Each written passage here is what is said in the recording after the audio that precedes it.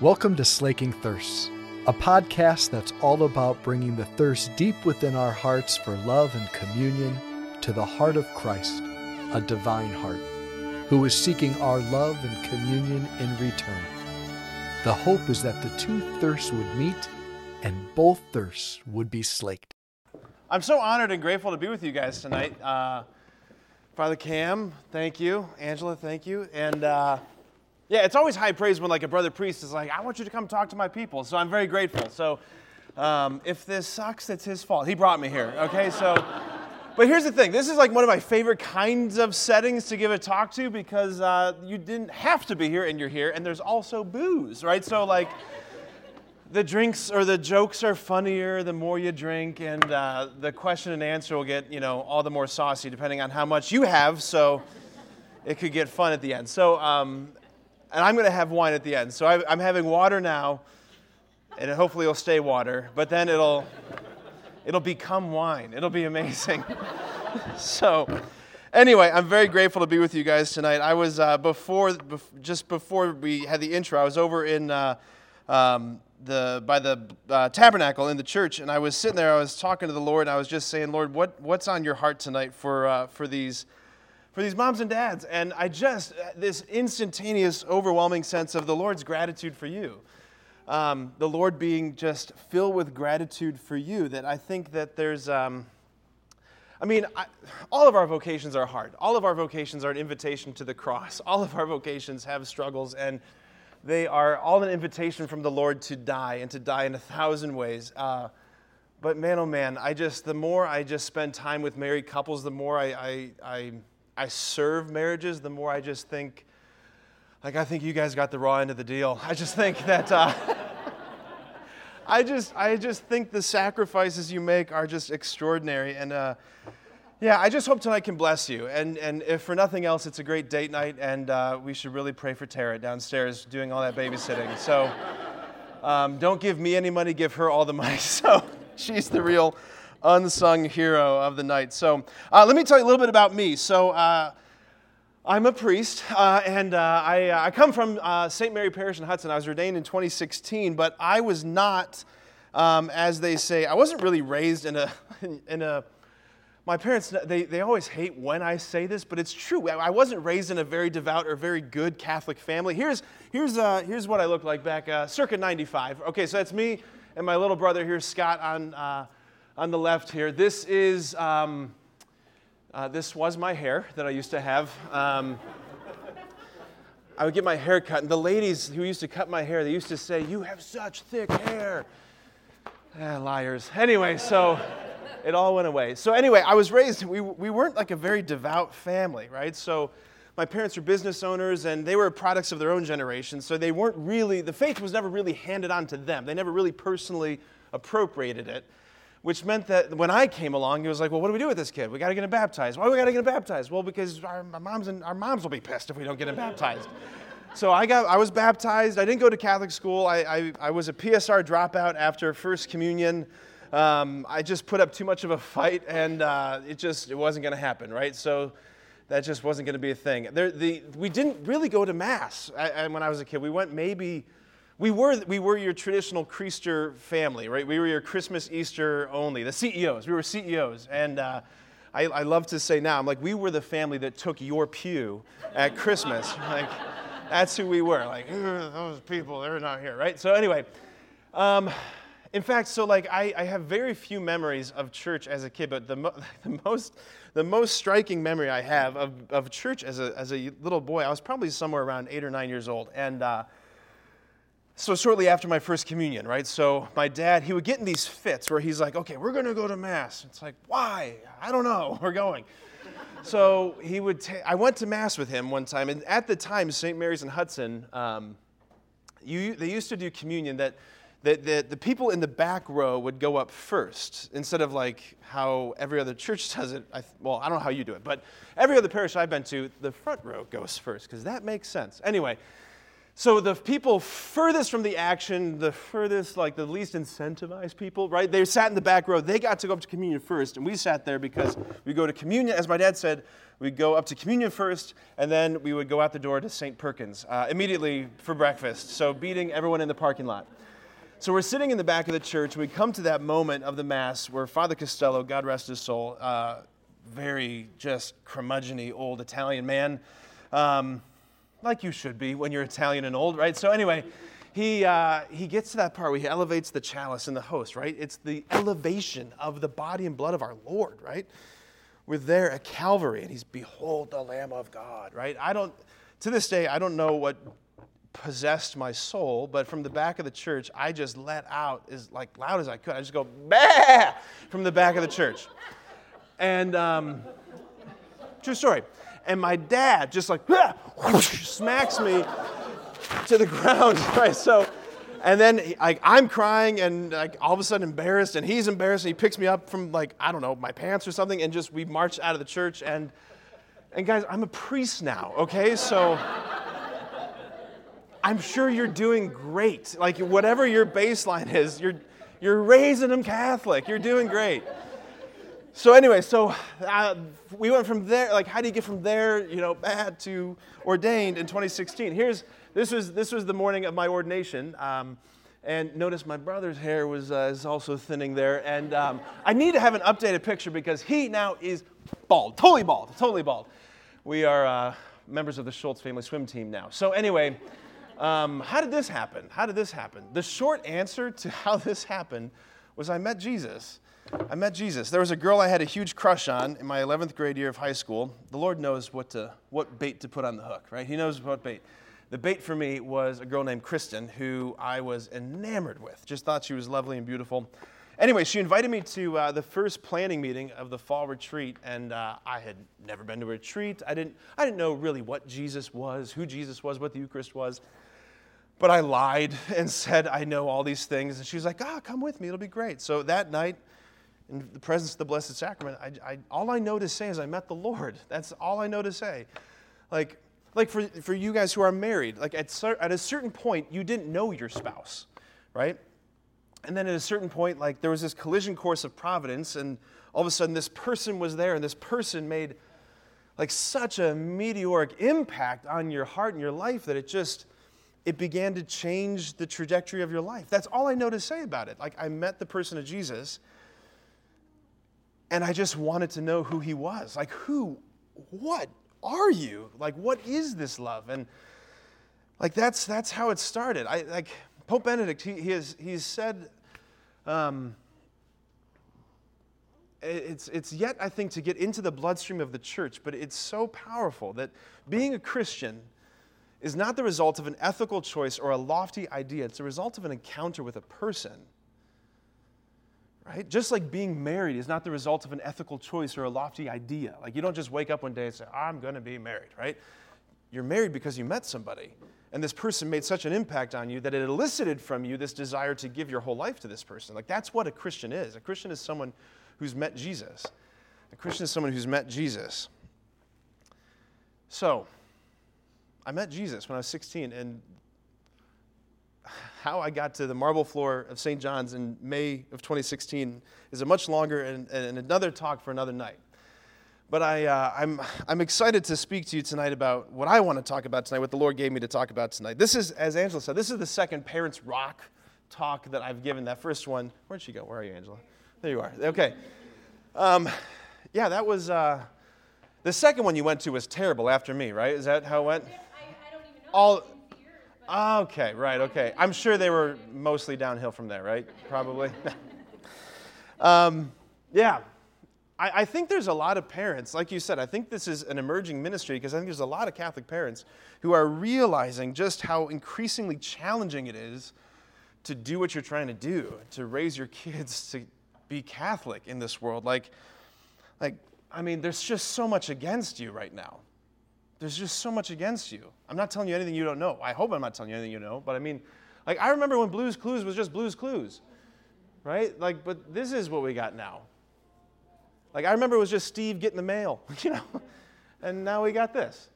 Or before, Coco Melon is woke now, and Paw Patrol's got non-binary characters. And it's like, what? What? This is what you have to navigate as parents, and it's just so hard. So the title of this group, right, Raising Our Catholic Kids. Let's just look at that for a second. Raising Our Catholic Kids. It used to be enough, I guess you could say, it used to be enough to just presume if, like, you're born into a Catholic family, you grow up in the church, you receive the sacraments, you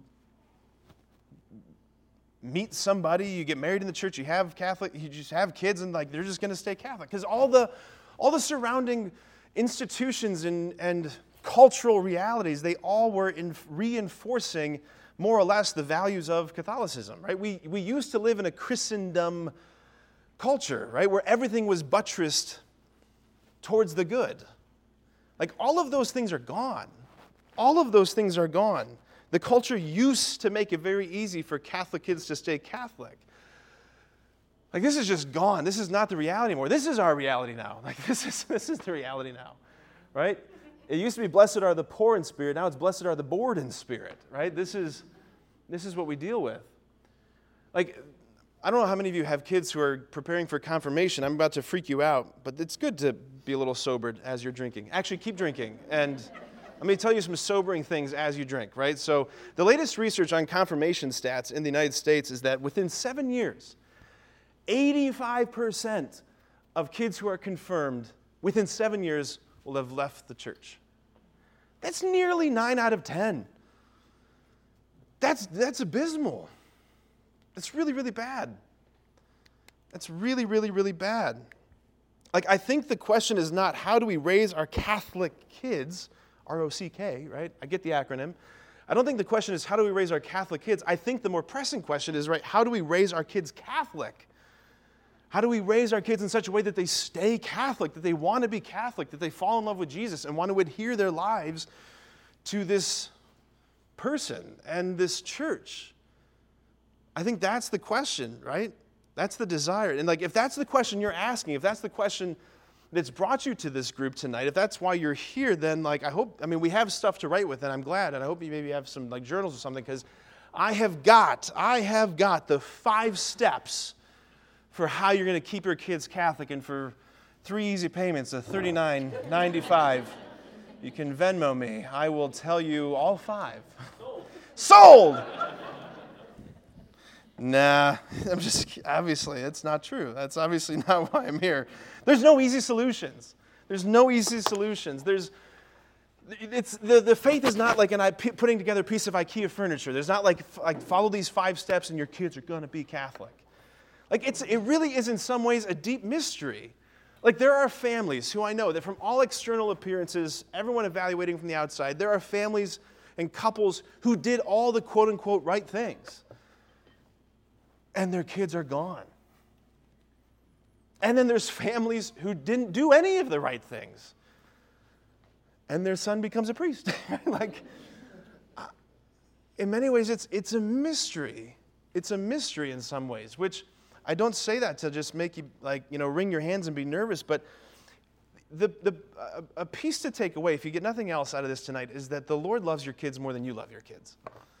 Like, He wants them in heaven more than you want them in heaven. And I know you want them in heaven. And one of my favorite stories in the New Testament is the story of the disciples on the road to Emmaus, that resurrection morning story, where the 2 disciples are walking in the wrong direction. They were supposed to stay in Jerusalem. Jesus said, stay in Jerusalem, wait for power to come on high, right? They're supposed to stay in Jerusalem. And they're walking to this city called Emmaus. They're walking in the wrong direction. And Jesus doesn't stop them at the gate leaving Jerusalem, say, where are you going? Nor does He wait for them in Emmaus, tapping His foot, being like, you idiots, right? Like, no, I love how He comes alongside of them and walks with them, engages them, plays stupid, asks them questions like, what are you talking about? And say, are you the only one in Jerusalem who doesn't know what's happened in these days? And I just picture Jesus being like, oh my God. Like, what sort of things, right? But then they get to Emmaus, and they settle to make camp, and He keeps walking. And they have to beckon Him back. They say, no, stay with us. because it's getting dark. And so he stays with them. Like, it's that detail that he was willing to walk farther in the wrong direction than they were. Like, he's got them. Like, the good shepherd never abandons the sheep.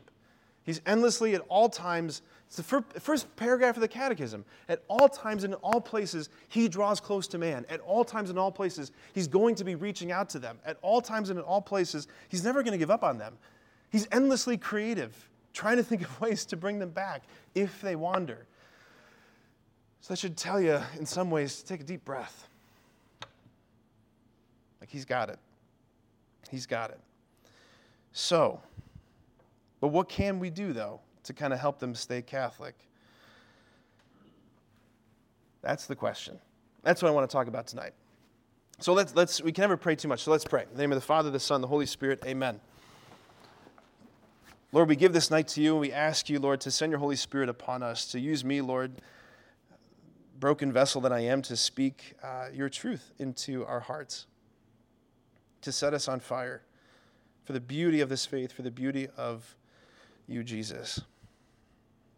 And we entrust this night to you, Mary, Queen of heaven and earth, and our Mama, as we pray together, Hail Mary, full of grace, the Lord is with thee. Blessed art thou among women, and blessed is the fruit of thy womb, Jesus. Holy Mary, Mother of God, pray for us sinners now and at the hour of our death. Amen. In the name of the Father, the Son, the Holy Spirit. Amen. I want to start with this dude right here. Anybody know who this is? This is Pope St. Paul VI. Pope Paul VI. Pope Paul VI, this is so insightful. He said this, that modern man, and for the sake of our conversation tonight, let's just say kids, teenagers, right? Kids, teenagers. He says, modern man listens more readily to witnesses than to teachers. And if they do listen to teachers, it's because they're first witnesses. I'll say that again. Modern man, kids, teenagers, listen more readily to witnesses than to teachers. And if they do listen to teachers, it's because they're first witnesses. So we're going to launch off tonight. I know so many parents, so many adults in the church, so many pastors, so many bishops, so many well-intentioned, well-meaning, faithful think that if we can just get kids to think the right things, if we can just get kids to have the right thoughts about the faith, to think clearly about the faith, if they know enough stuff, if we effectively communicate this to them, then they'll believe. Then they'll be sold. Right, I think this is part of what we all knew. Like that data came out from the Pew Research Forum about the Eucharistic faith in the heart of the church. It was abysmal. It was really bad. It was actually worse than what they reported. But like 75% of the faithful who come to Mass are like, I don't know about that. Right? Like the bishops are like, crap. We got to do something. What do we do? They're like, we should tell people about this, right? We should teach more. We should teach more, right? And boy, we've been trying to teach. We've been trying to get content out there. We've been trying to communicate and get the message out. We've been trying so hard to tell people the information. We got like this whole industry of things.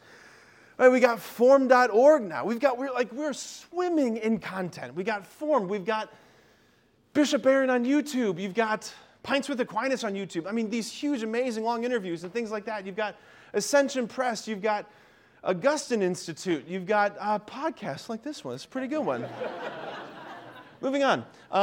Shameless plug. We got Father Mike Schmitz, for crying out loud, right? We got Father Mike Schmitz, baby. Right? We have never in the history of the church had more content, more abilities to communicate the church teaching to people. And we're still losing people. Like, we're losing them. We are losing them. We are losing them in droves, right? Your kids, our kids are just not buying it. We're missing something. We're leaving something out. Back to Pope Paul VI. Again, modern man listens more readily to witnesses than to teachers. Like, we really want to be teachers. But what we really need to do, what we really need in this church is to revolutionize our church to become a church of witnesses before we're a church of teachers. We got to become witnesses. We got to become witnesses. That's how the early church did it, right? That's how they did their thing. They had nothing. They didn't even have Father Mike Schmitz, right? They had nothing. They didn't have any seminaries. They didn't have any Augustine Institute. They didn't even have Augustine yet, right? They didn't even have any Gospels yet. How did they do it? How did the faith spread? When it was illegal to exist to be a Christian, where you were, like, you know how like on 4th of July, you go to the fireworks store and you buy like Roman candles, you pretend you're a wizard, right? Remember that, right?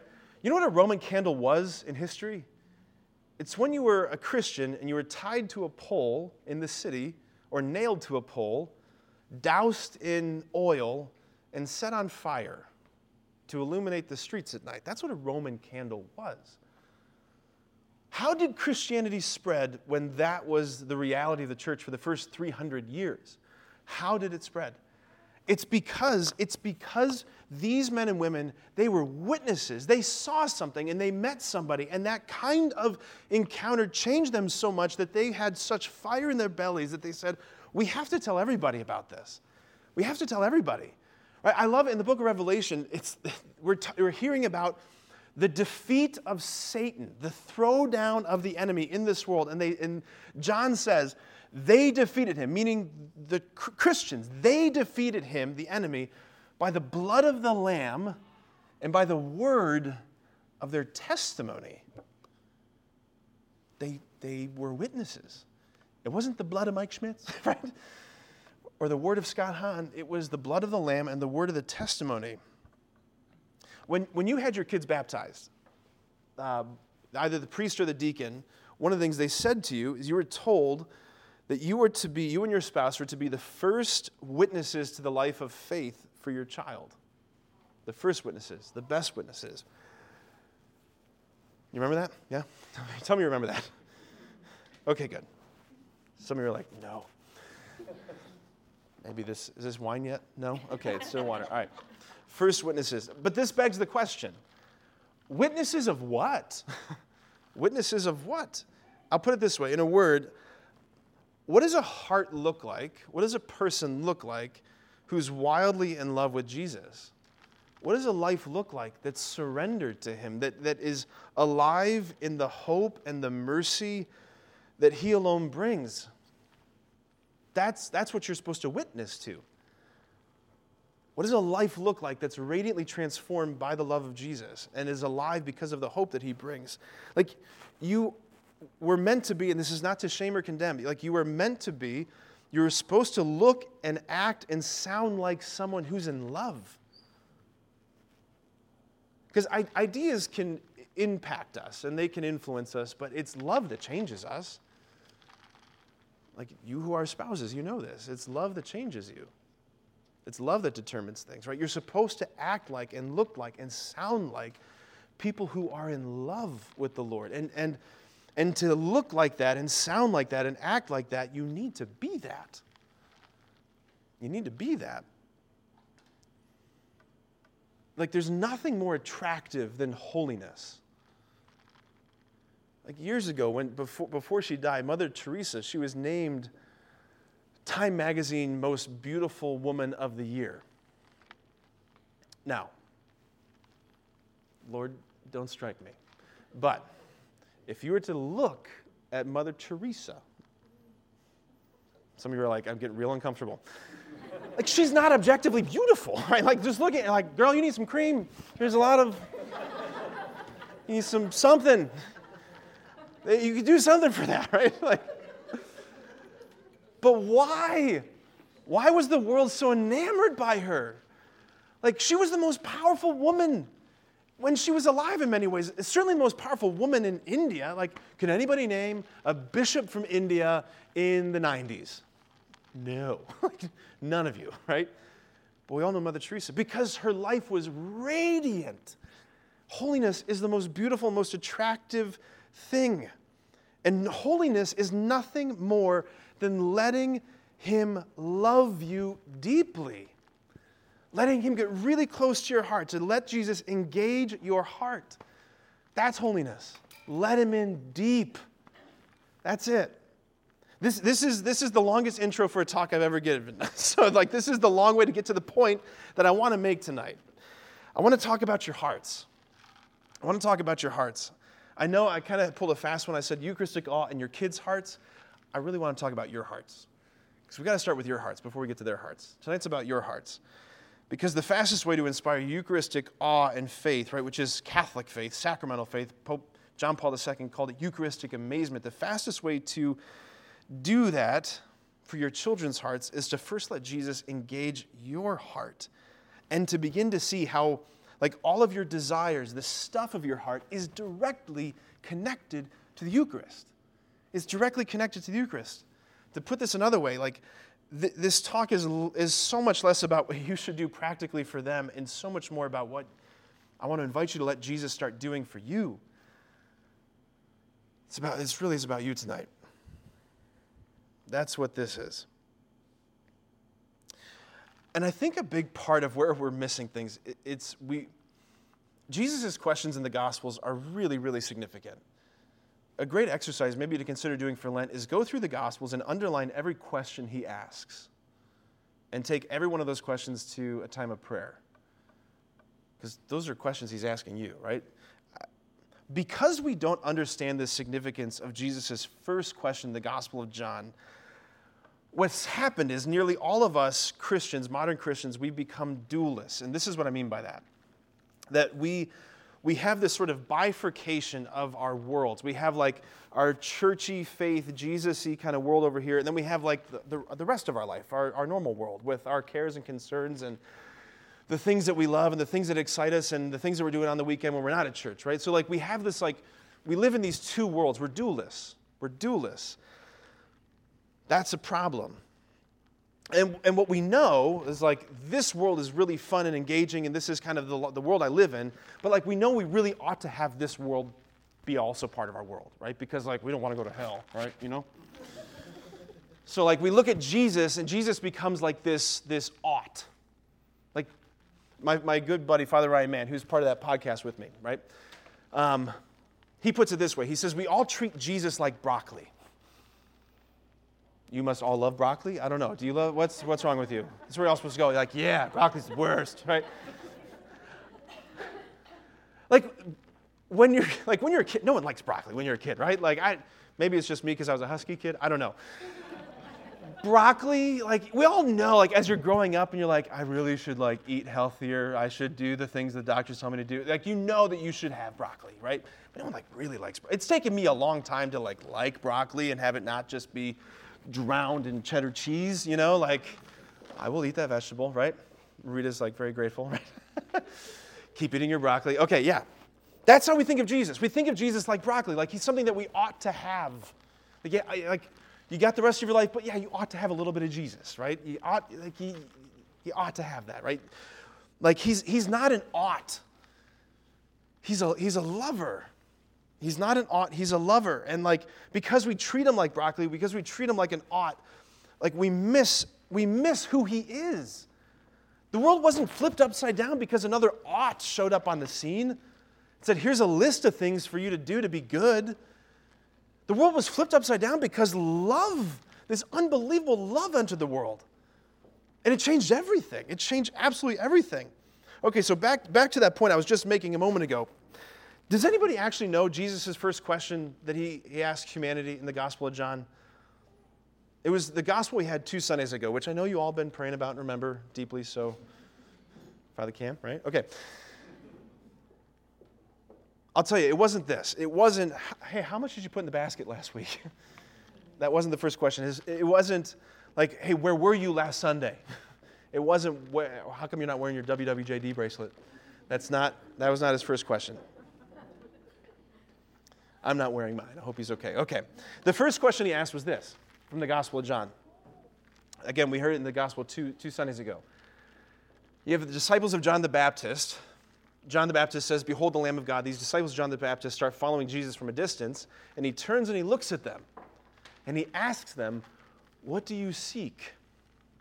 Other translations, what are you looking for? Or what do you desire? What do you desire? Please notice that the first time the Word made flesh, God himself asks a question in John's Gospel. It's a question about their hearts. He's engaging their hearts. He starts with desire. He starts with their longings. He starts with their questing, searching, thirsty, hungry hearts. He starts with their hearts. We often start with the head. We're just trying to bang information into the head. He starts with the heart. This is where we're erring. This is what we're missing. Because the rest of the gospel, and by the gospel I don't just mean the Gospel of John, I mean the whole message. The rest of the gospel is an interplay between Jesus as the answer to the question and this question. What are you looking for? What are you seeking? What do you desire? He proposes himself as the answer to that question. I want you to pause for just a second. And we got cards on your table. I want you to grab one of these cards in front of you and grab a pen or just something to write with. Because I want you to humor me for a moment here, and I want you to let Jesus actually engage you with this question right here, right now.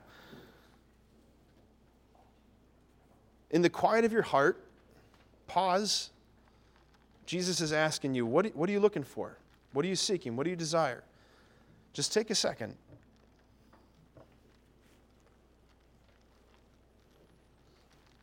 Just try and become aware of your heart. What's in there? What are the desires? And don't filter it. Don't airbrush it. And if you're sitting there right now thinking, like, I have no clue. That doesn't mean that you're bad. Doesn't mean you're a bad disciple. Doesn't mean you're a bad parent. None of those things. When you're done, just eyes back up here for me so I know that you're ready.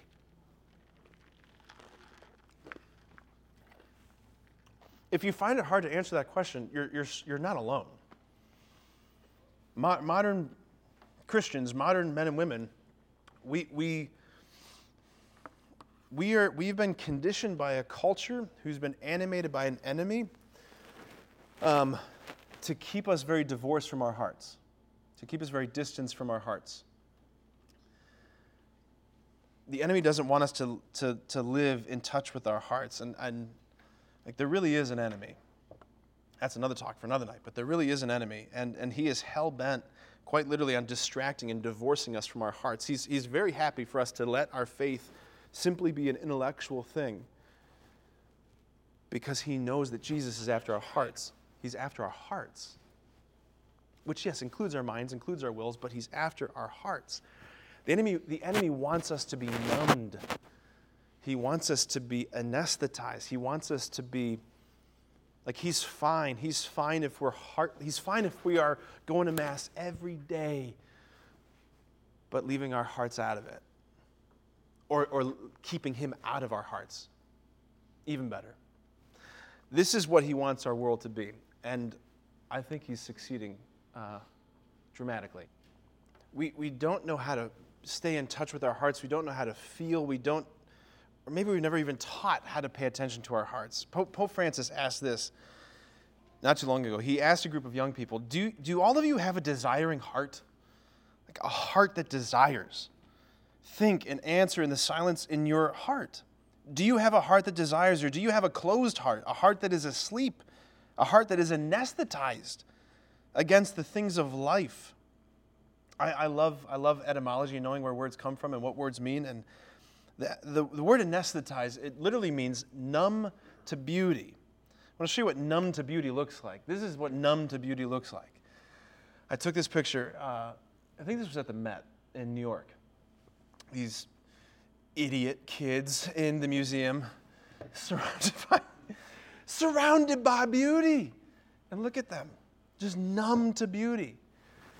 Two summers ago, I went to Oxford and had a trip to London and spent some time in Westminster Cathedral. And, where the Queen's funeral, the King's coronation, where that happened, right? Went there. And while I was there, I snapped this picture of these two British kids sitting there on their phones. He caught me. But do you know what they would have seen if they would have put their phones down and just looked up? This. That's what they would have seen. Like, what I want to do for the remainder of time that we have, I want to help the anesthesia kind of wear off, to help you get in touch with your heart, to recall the beauty that has touched you, the beauty that moves you. So I want to ask Jesus this question in a different way. And I want you to write some things down. I want you to write answers to these questions down. What is something beautiful that you love? Something that you love. Write it down. And it's not allowed to be a churchy thing or a religious thing. Like it could be I love the beauty of a sunrise, or I love the beauty of Rory McIlroy's drive, right? It's so beautiful. I hate him. I love the beauty of a perfectly crafted old-fashioned cocktail, right? Like write something down. What is something beautiful that you love? All right, I'm going to give you a few more, so we're going to move through these a little bit quickly. Write down the last time something or someone took your breath away.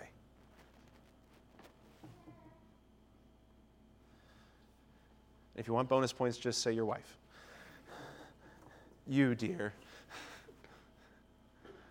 Okay, here's the next one. Write down the last time you paused before something extraordinarily beautiful. Or you're going along and then something just like arrested you.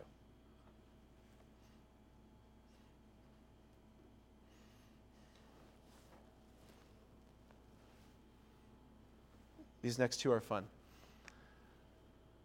Write down a movie that you loved when you were 10 years old.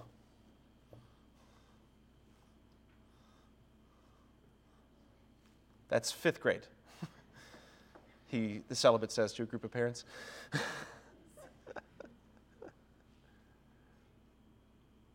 Similar question here. Write down a song that you loved when you were 10 years old.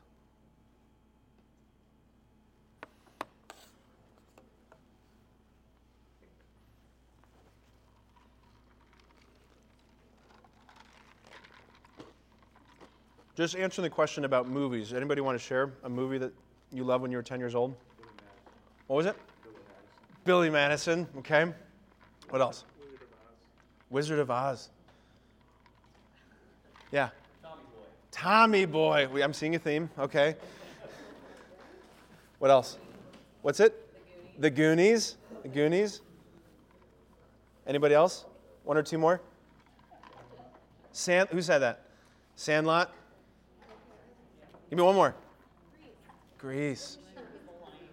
Yeah, girl. Yeah. Nah. Yeah. I love Hook, Robin Williams. Yeah. What was another one?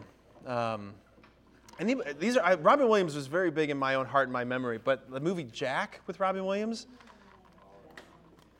or Simon Birch. That one, you get your tissues. All right, I want to share a few more from my own world and kind of why this matters. Why this is not just like going down memory lane. So for me, some of the things that I love, it's good that we're doing this right now in like gray. This is like the nastiest winter we've I think ever had. This is just the worst. Like we need to be reminded that spring is coming. Okay, so like for me, I feel this every year.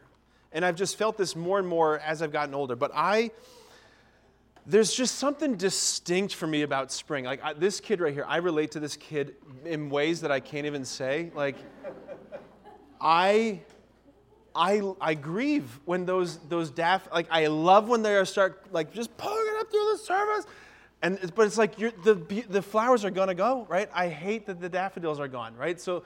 It happens to me every spring. I both love and hate springtime because of what it does to my heart. Like, look at this, okay? Just look at that. Look at that. These Japanese cherry blossoms. I love these trees and I hate these trees. I love these trees and I hate these trees. Why? Because of the beauty that comes. And I hate them because it doesn't stay. It's just unspeakably beautiful. There's something about me every spring that's like every tree gets dotted with these incredible little clusters of color, and it's just like, oh God, like please stay. Right? Lilac blossoms. My grandma had these beautiful lilac bushes in her backyard that every year going over there, smelling it, like, but then they shrivel and they go. They go. Like, I don't want. Like when I'm honest about my heart with this, like I don't want the beauty that moves me, the beauty that comes in, I don't want it to go. I don't want it to go. I don't want to live in a world where the beauty goes away. I want a beauty that is secure. I don't want people that I love to die. I don't want them to go away. I want to live in a world where people stay, where love stays, where beauty stays, where it doesn't fade. Like there are moments that happen for you and I. Like there are moments that we wish that we could hit the pause button on life and just make them last forever, because in those moments there's something that gets stirred up in us, and it's like we're going along living our life, and all of a sudden this thing bubbles up, this moment just happens, and it's just like, oh no, this, like there's life, and then there's life. There's something that bubbles up, like in our heart is saying, this is what I want, something like this. And what we discover in those moments is this.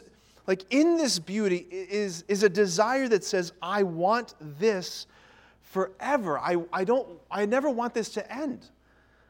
I want more of this. Like it's a cry for the infinite, if I can put it that way. It's a cry for the infinite. I don't want just a little bit of beauty. I want endless beauty. I don't want just a little bit of good. I want endless good. It's a cry for the infinite. It's the signature that God has put into our heart that says, you're made for a world of infinite beauty, infinite good. We're made for that world. We are meant to hunger and ache for another world. Like, again, just from my heart, just sharing with you tonight, like, I'm so blessed with so many great friends who have so many little ones, but like it's these moments that really for me are the moments that I wish I could freeze. This is my one goddaughter, Rose. She's, I think, 5 or 6 months old in this picture. Like, I have this picture right next to where I pray my holy hours every morning. Like, it's moments like this. It's like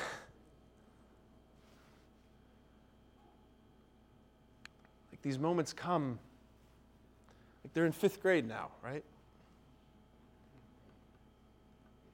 And you wish you could freeze it. You wish you could hold on to it. These moments that are just so good and so beautiful. And there's so much tenderness and so much just like this, Lord, I want this forever.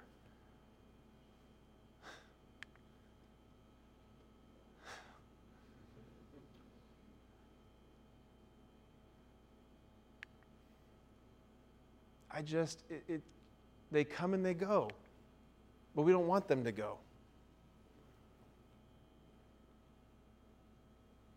We don't want them to go.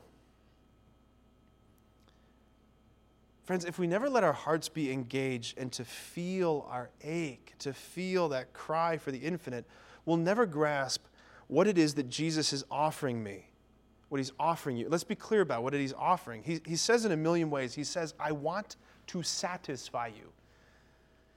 I want to satisfy you. He knows our hunger, so he becomes food. He knows our thirst, so he becomes drink. He's born in a city that's called House of Bread. He's laid in a manger. He's crying from the beginning.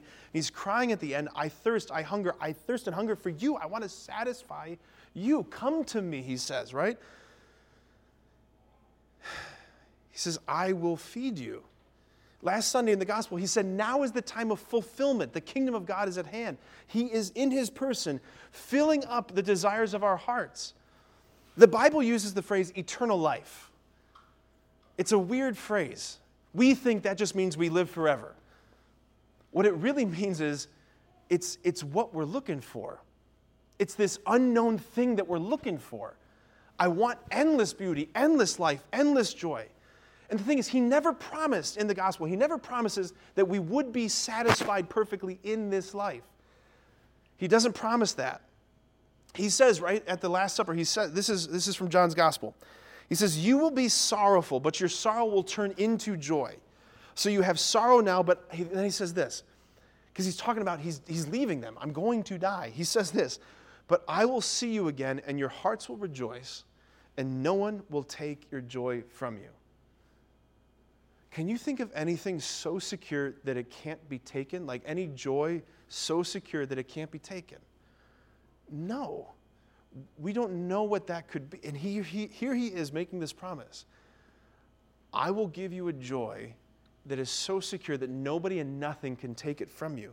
He says, I will come back to you and take you to myself so that where I am, you also may be. And that's when your joy will be complete. That's when it will be lasting. So like in this life, what does he do? He's giving us a million billion little foretastes, like crumbs that fall from the banquet table of heaven, these little crumbs that come into our life, these little crumbs, these little moments that come, and they taste like heaven. Because they awaken in us this thing that says, yeah, I want this forever. I want something like this forever. Why do we want that? Because it's this crumb that fell from the banquet table. But these moments, they don't last forever. The beauty doesn't last forever. He gives us these foretastes. He gives us this ache. He fires up our desires. And then he says, come to me. You won't be forever frustrated. You won't be forever frustrated. He feeds us with hope. Where? In the Eucharist. Like that's what it is. Thomas Aquinas, he wrote this beautiful prayer where he says the Eucharist is the pledge of future glory. It's the promise of future glory. It's the promise of the fulfillment. It's the food that's leading us home. I love this detail from the Old Testament. I know we got to wrap up here soon, but I love this detail from the Old Testament that when the Israelites were going through the Promised Land, right, they're going from slavery to freedom, heading to the Promised Land as a sign of our pilgrimage in this life heading home to heaven. The Lord fed them with manna in the desert, right? They were heading to the land that is flowing with milk and, who remembers? Honey, right? The Israelites, they see the manna on the ground, they taste it, and it tasted of honey. Like the food that sustained them tasted like the destination. Like the Eucharist is the food of immortality. That's what it is. It's this foretaste. It's a foretaste. That's what we're looking for. Not just simply to live forever. We're looking for the fulfillment of our desires. Friends, here's the point. The point of Christianity is to not, it's not to get you to like stop aching. Christianity is meant to intensify your ache, to intensify your longing, to intensify your desiring. If you are numbed out and don't ache and don't desire and don't feel, you're in a bad way. Jesus wants to intensify your ache because he's saying, like, I'm not going to leave you here. This is what heaven tastes like. Keep going. I've defeated death. I'm going to come back for you and take you to myself. And on the way, I will feed you with the bread of immortality so that you have in you the life that death can't hold.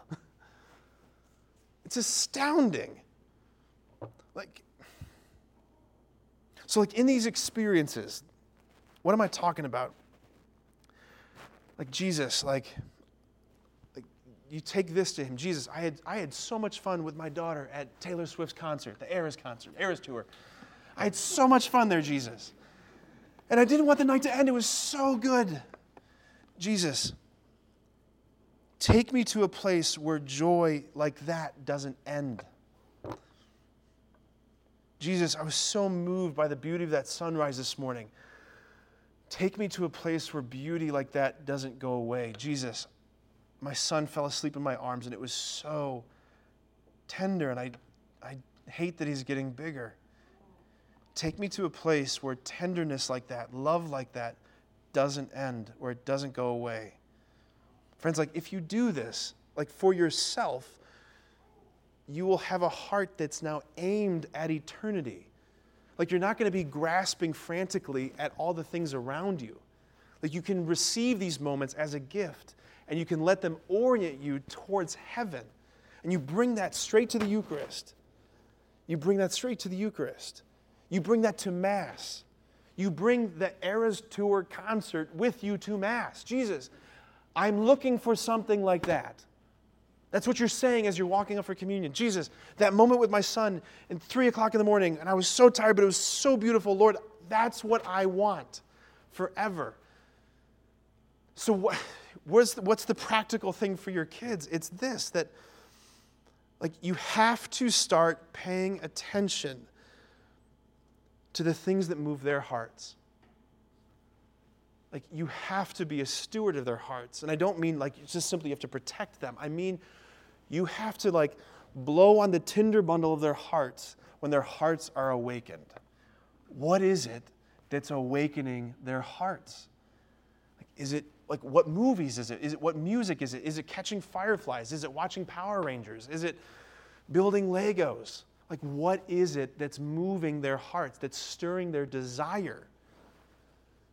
And then you build the bridge between that and Jesus. Like, I get that every kid wants things to go on forever. I get it.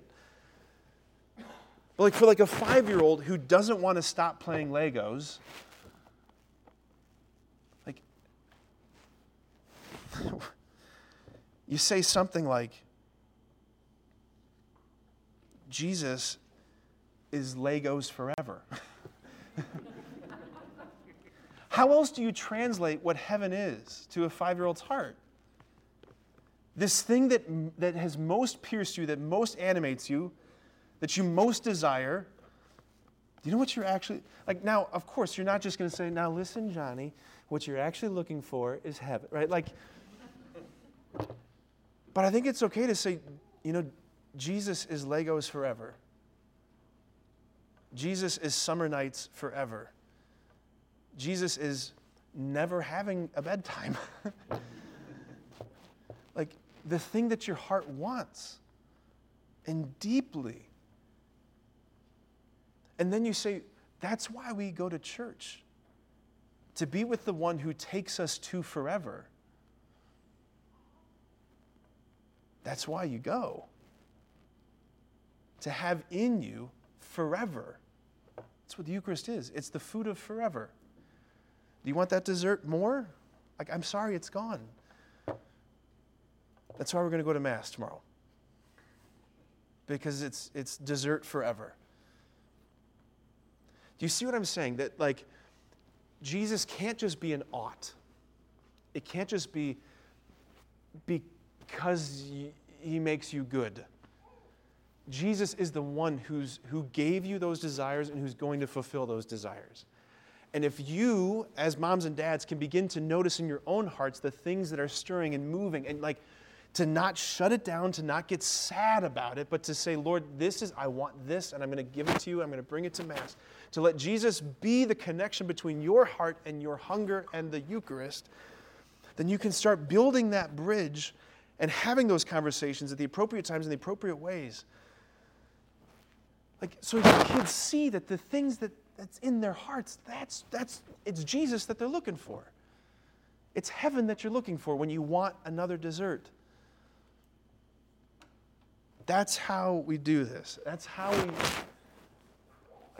we make our kids stay Catholic. If Jesus is directly connected to their hearts and their desires. And that begins with you. Let's pray. In the name of the Father, the Son, the Holy Spirit. Amen. Jesus, you promise to take us to forever. That you have defeated death. You've defeated death. Our hearts cry out and demand for the infinite, but we can't grant that to ourselves. And so in the resurrection, Jesus, we see that there is a love stronger than death. That you have promised us that you will come back to us and take us to yourself. You've promised us this supreme moment of satisfaction. You have promised us that our hearts and our desires are not insignificant, but they're going to be infinitized and superabundantly fulfilled. You are not the God of crumbs. You're the God of superabundance. Jesus, I ask you to send forth your Holy Spirit upon these parents, that their hearts would be ever more awake and attentive to how you're moving them. Every moment, all those moments, that they would bring those to you, Jesus. And that in the Eucharist, you would give them the pledge of future glory. And friends, may Almighty God bless you now, the Father, the Son, and the Holy Spirit. Amen. So, how do you that some have two daddies. Or when, when they ask, why, how do you approach that with them? I'm trying to think the most succinct way to answer that without giving you another talk. Sure, we got time. Yeah, Tara's down there. Tara's. She's like, yeah. I think so. So John Paul II, I love one of the things that he said was call things by their proper name. That it is improper to call. It's just not true that anybody has two daddies. Nobody has two daddies. Like every child that comes into the world is a result of a mommy and a daddy somewhere. How I think so much of it depends on what age of the child we're talking about, what's the circumstance that elicited the question. I just think bringing it back to the truth of the design that God had for family life, that every child comes into the world through the love. Oh, Siri's helping us. Every child comes into, China's listening, comes into existence through the love of a mommy and a daddy. I just would start with that. And there's just two, I know you want a very specific answer, but how old's the child? What are the circumstances? What do they know about that stuff yet? As a general, I would err on the side of more information than less, just simply because there's a multi-trillion-dollar industry that in all ways, at unbelievable avenues and angles, is trying to give a counter message about those realities that will find your children regardless. So to err on the side of more truthful, factual information earlier on than just kind of abdicating that to someone else. Because to not give them any information about it is to just invite someone else to tell them a lie. Witness, I think that you're calling all of us to be witnesses as well. And sometimes I think we think about that and we think we have to have these lofty witness goals, or we have to get out there to the masses or things like that. But the reality is that witness starts probably in our own circles, our own day-to-day, our own workplaces and things like that. So what would you speak to these people here about just wanting to have the courage to take those first steps in your small circle and not thinking too lofty? Like, how do you start? What kind of opportunities do you have to start being that witness that you're calling us to be in our just day-to-day? Yeah. All right, let's start with the small concentric circle. Let's start with your family. If God is love, He's the center of everything. Then love needs to be the center of everything. Your kids should witness, first and foremost, that you are utterly in love with each other.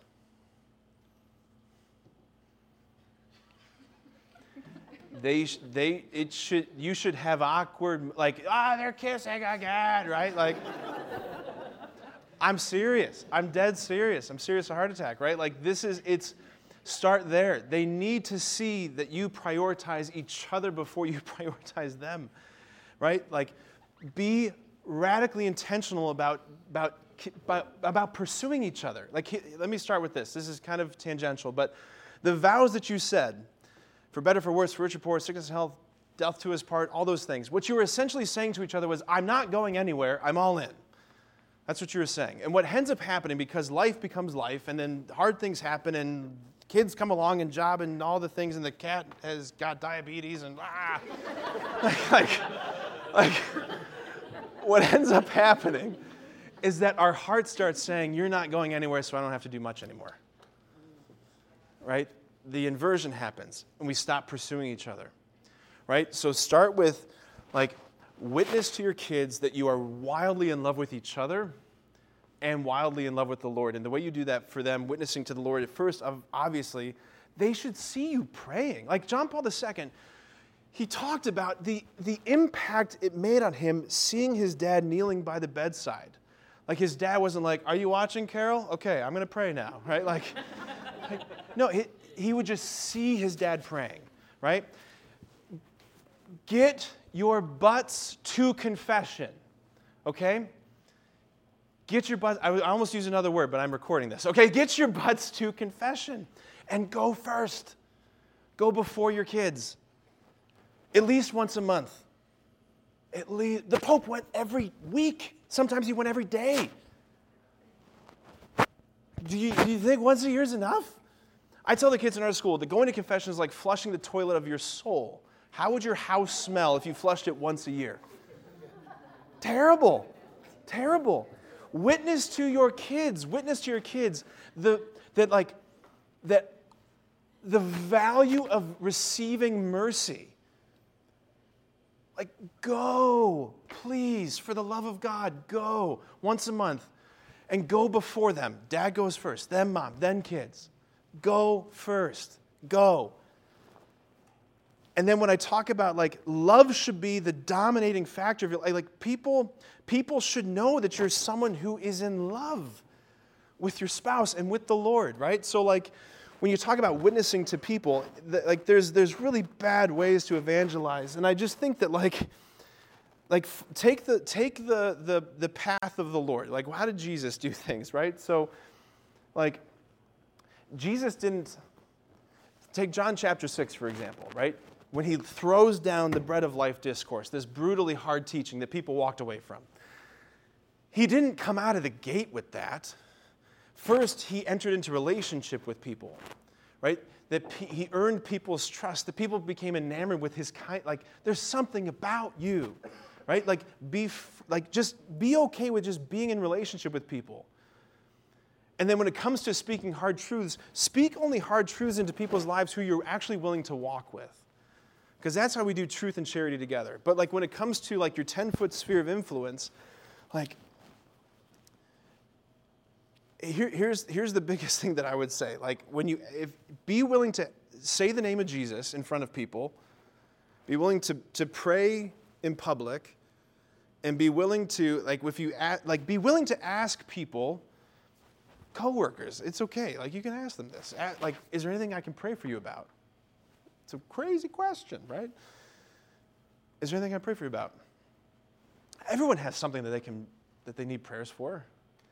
And then you do this crazy thing that no one's expecting. You say, okay, let's just pray right now. And I was like, what? Right? Just try it. Just try it. But especially say the name of Jesus out loud and often. Not just when you, like, stub your toe. Okay. Go to confession, you sinners. No, I'm just kidding. Yes. Yeah. Okay.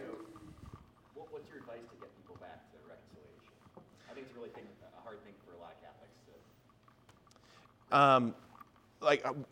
to... Like from a priest perspective or from, like, a layman's perspective? Talk about the experience. Talk about the encounter. Talk about... Like, what is it like to hear those words? I think they're the most beautiful words that anybody can hear, and that I have the privilege, that Father Cam and I have the privilege to say, I absolve you from your sins, right? Like, the reason why Jesus gave us the sacrament of confession was not because, like, you know, our Protestant brothers and sisters, they say to us all the time about, like, well, like, why do you have to go to a priest to go to confession? I can just go to God directly. Yeah, but, like, that's not how he set it up. Like, the first gift of the resurrection was, here's the gift of the Holy Spirit. Then he says, whoever sins you forgive are forgiven them. Whoever sins are retained are retained. Like, how would they know what sins to forgive if people weren't saying their sins to them, right? The first gift of the resurrection was the gift of the forgiveness of sins. He set it up that way. That was Jesus' idea. And the reason he did that is because it's not because he needed the update. He did it so that we could hear the forgiveness. I absolve you from your sins. Like, to hear those words, it is the greatest words to hear. Like, tell people what it's like to hear those words. That's what I would say.